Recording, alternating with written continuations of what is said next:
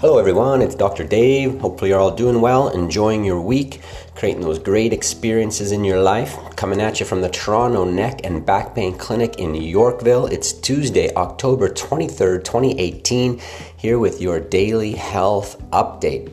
Going to look up about how growing in a different income level can have lasting effects, problems with hip surgery, looking at eating those veggies and how it might affect your pancreas, physical activity and heart health, that ever common link that we know about, as well as exercising and your risk for back pain. And then finally, looking at the air quality in your home, always an important part of our health and wellness, the environments that we're exposed to.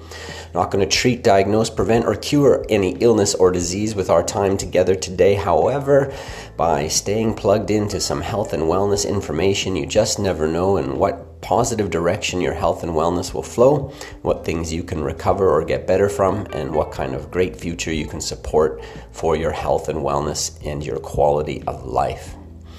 So the reality of life is many of us have different kind of upbringing.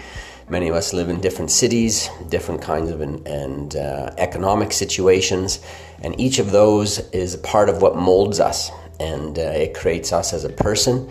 It steers what we do and how we do it for a good part of our life, and it also has lasting effects on our health. So researchers reviewed data concerning more than 20,000 adults from several European countries and found that those who lived in poverty as children were more likely to have symptoms of depression, to have poor overall health, and to score lower on cognitive assessments later in life. They were also less likely to have completed college, to have a partner or spouse, to be physically active, or to be employed. The study author writes that the environment where we grow up is mirrored in the level of our cognitive skills when we are old, and this is only partly explained by education, depression, or different lifestyle factors.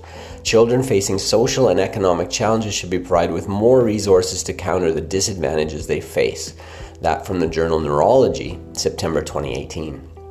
So it's interesting how in this approach of mental health or mental attitude, and in a journal prestigious like Neurology, when it looks at the neurological effects, our cognitive function based on what we're growing up with, it speaks to the importance of really supporting our children and our young ones, both those that are our children as well as the children around us in our community, and giving them an opportunity, regardless of the economic factors, to have a good experience when they're young, especially with going to school and spending time with other children and their friends.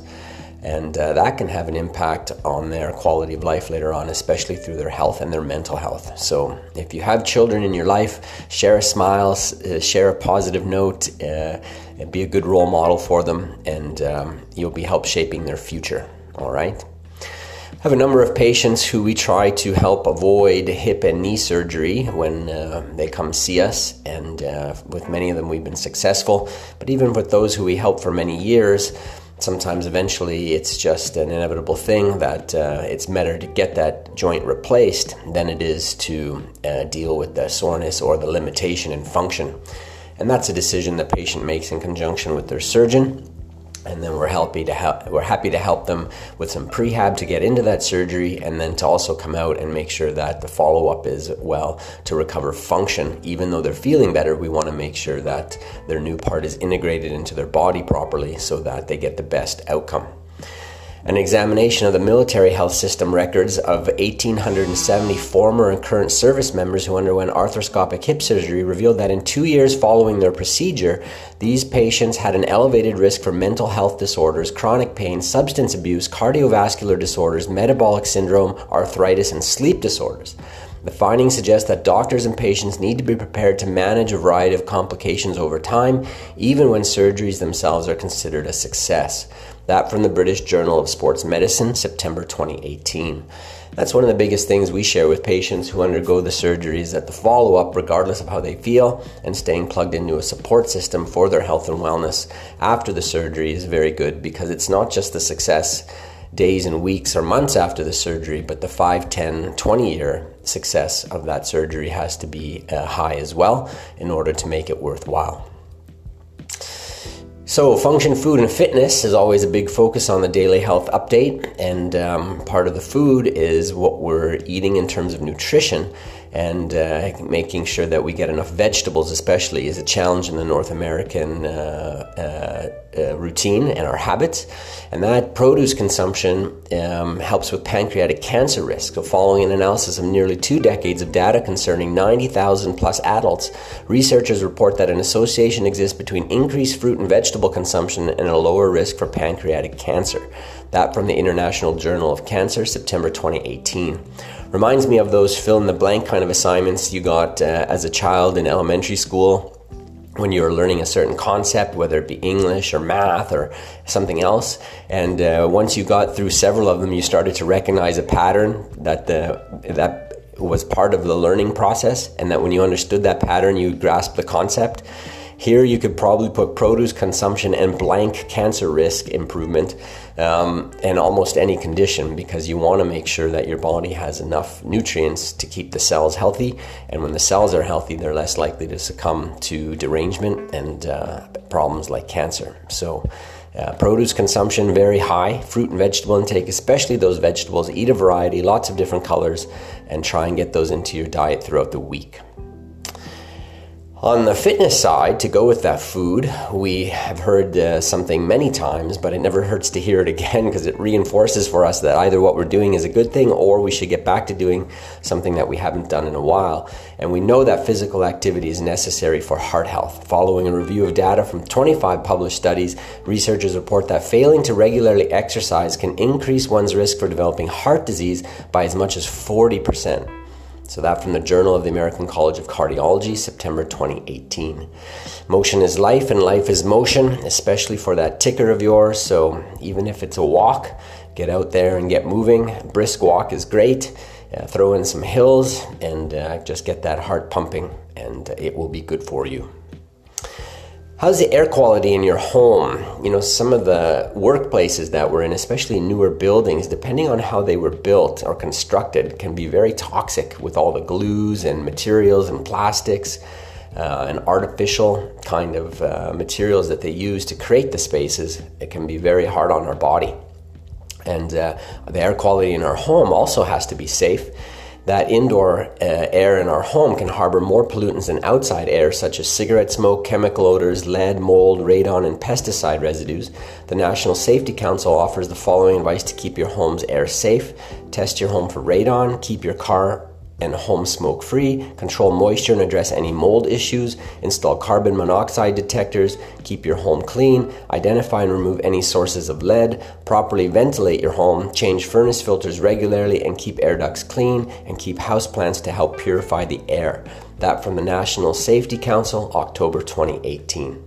Definitely good to have a separate air filter in your home as well, not just your furnace filter, but you can get some specialty filters now that help remove many of these particulates that can be irritants to your system and causing some kind of health problem over time. Chronic exposure to that poor air quality can be a concern, all right? So definitely look into making sure that your home has that good quality air in it, and the plants are a great idea. They really help with detoxifying or purifying the air that you breathe.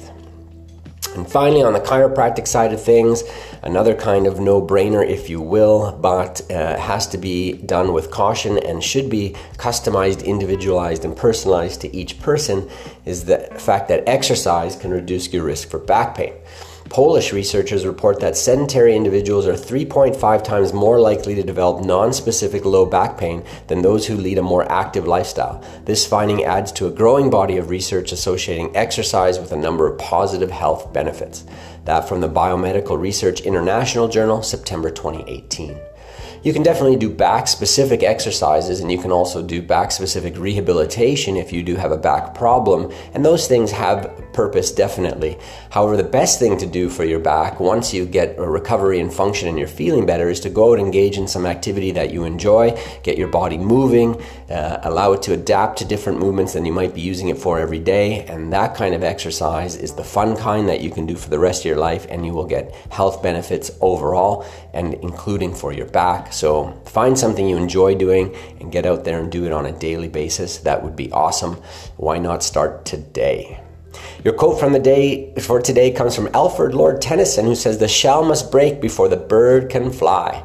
sometimes we have some challenges in our life, and we can identify those challenges, and it's just a matter of changing something with that challenge to allow for some progress. You don't have to get it right. You don't have to solve it right away, but identifying it and just taking one positive step, even if it's with your health and wellness, can be a really good thing for your future. So maybe today, keep an eye out for those things, make some positive choices, head things in the right direction. Enjoy yourself, take care of each other, and stay plugged into the Daily Health Update. We're going to be back tomorrow, the middle of the week, Wednesday, with your next episode, and I will look forward to chatting with you then. Take care.